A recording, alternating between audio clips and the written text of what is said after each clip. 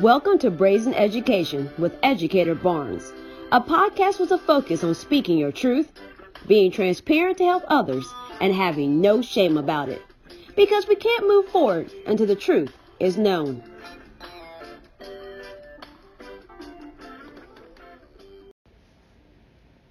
Hey, it's Educator Barnes here, and today I'm going to talk about teaching with an open classroom.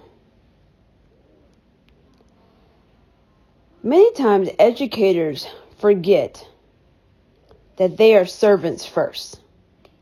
Their job is to serve the students, families, community. But for some reason, there's this fragment, percentage of educators who take the saying, just let me teach, the wrong way. And there's bumper stickers, t-shirts of that phrase. And the sentiment is like there's just too much going on. There's too many regulations. Just let me go do my job. And I agree with that.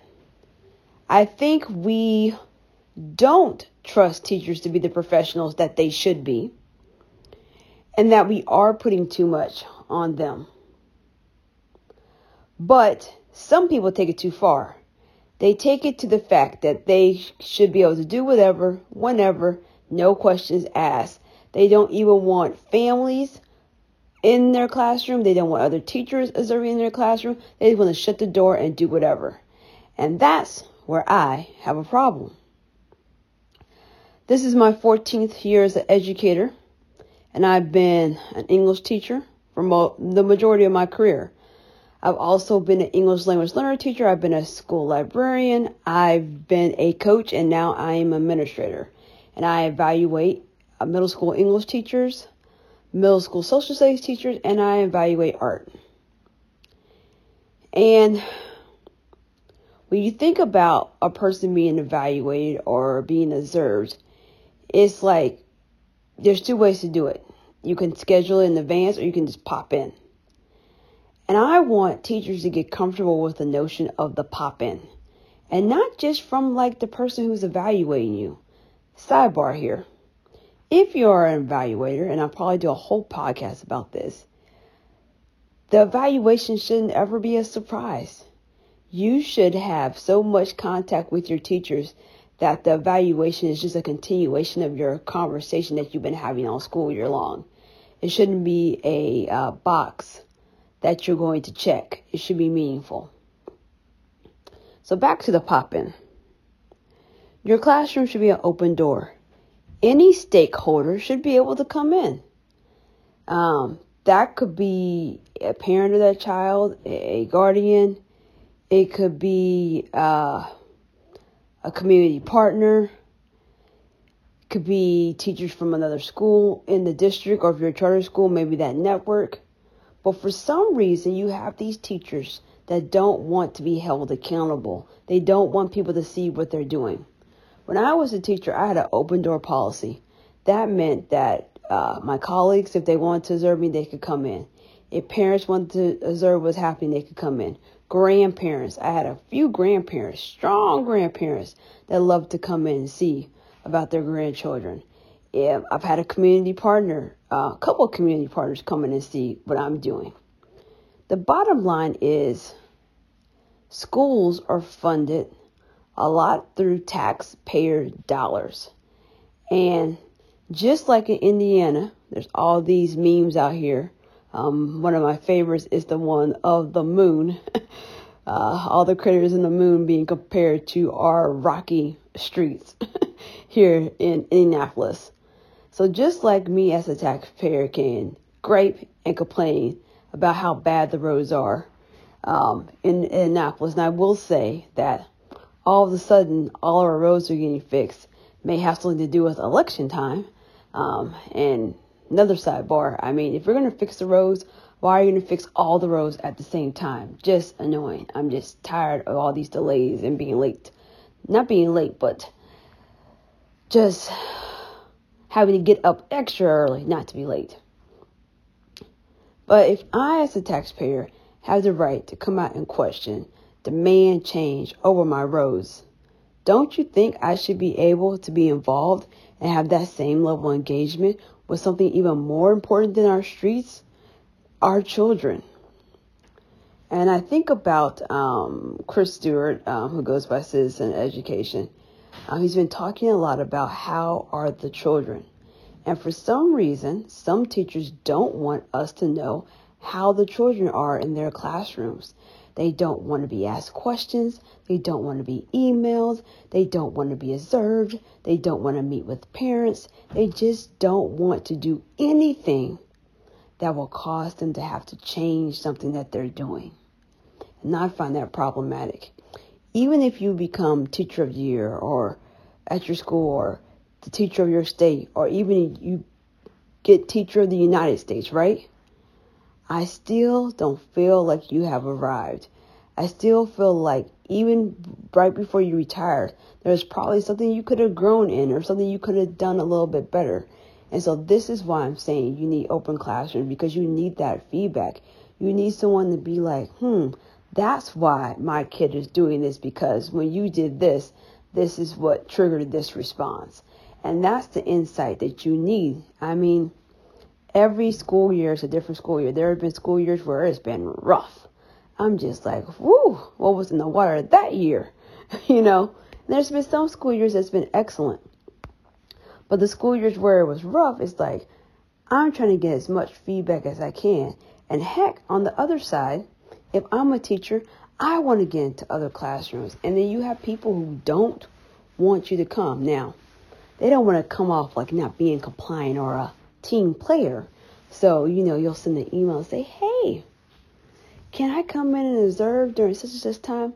Either A, don't get back to you, or B, they're always busy, or C, well, if you want to come and see this, it's not going to be really good, And it's like, I'm reaching out to you because you're good.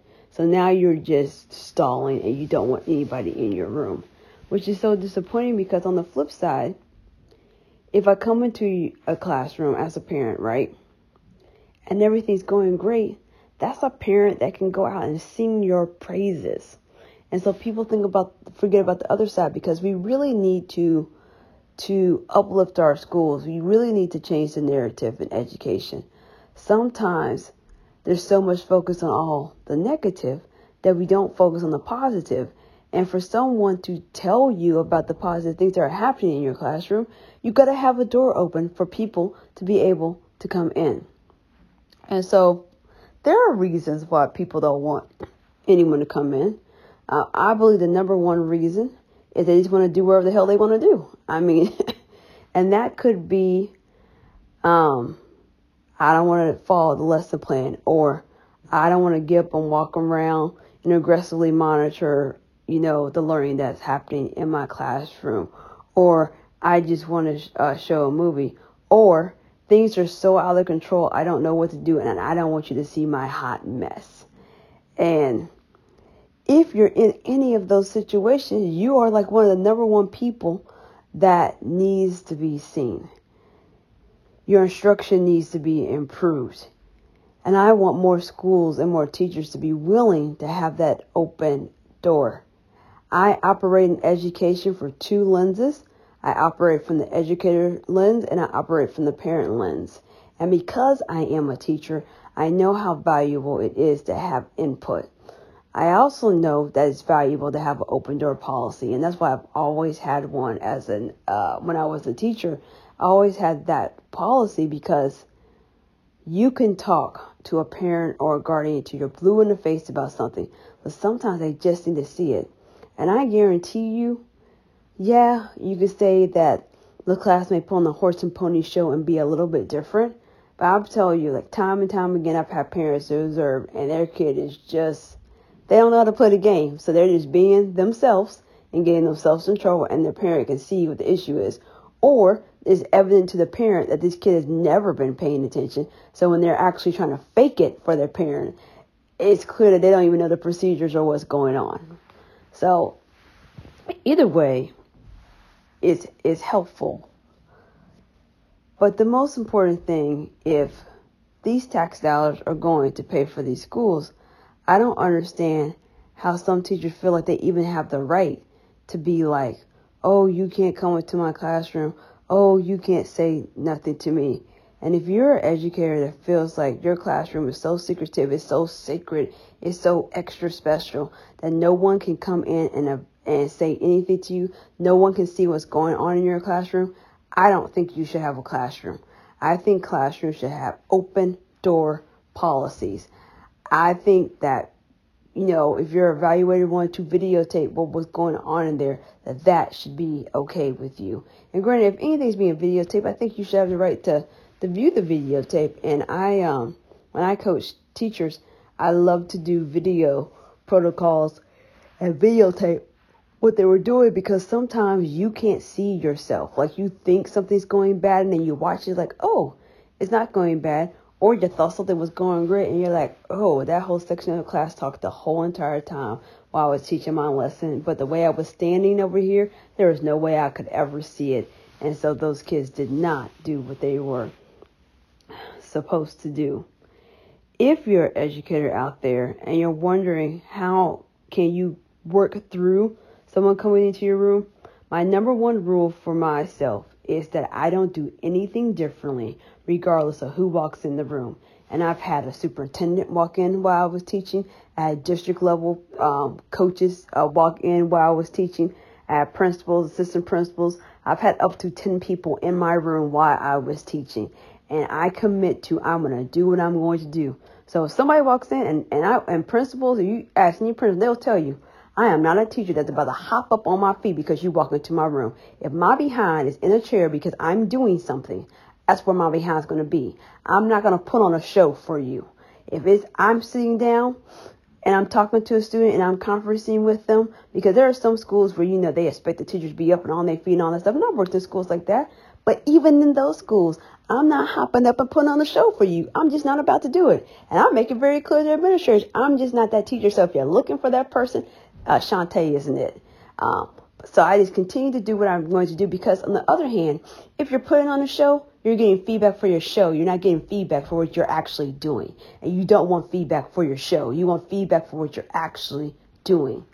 And you have to be open to feedback. Sometimes people don't want people in their room because they don't want to hear the feedback. It's like, something's crappy, but you're not willing to change it. And that's the truth. Like, there's some crappy teaching going on. And I'm just going to go out on a limb. It's like, you kind of know it's crappy. You have to know it's crappy because the kid's not learning anything, or they're barely learning something. And all you're doing is teaching and reteaching, teaching and reteaching, teaching and reteaching. And you're reteaching so much because you couldn't land the plane the first time when you sat there and taught.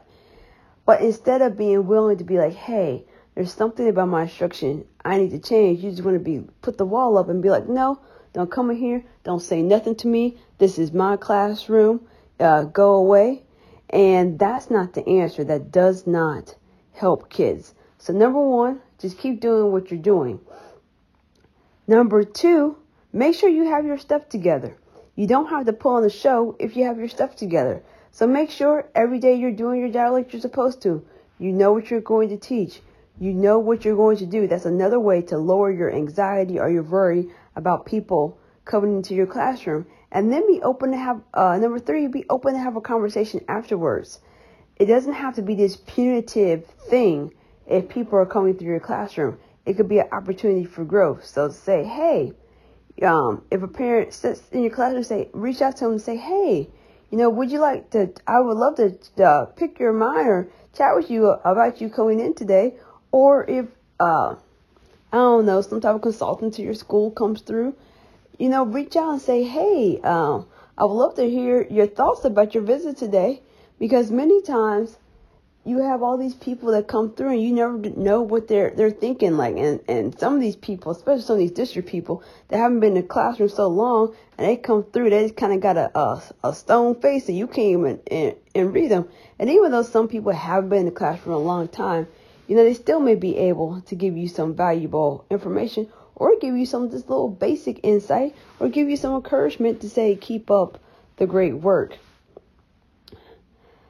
If you are an educator, so I'm going to close with this. If you're an educator that hates people in your room, I really want you to think about why that is. Why don't you want people in your classroom? And think about what are the pros and the cons to that, because I'm asserting that there's more cons to not wanting people in your classroom than there are pros.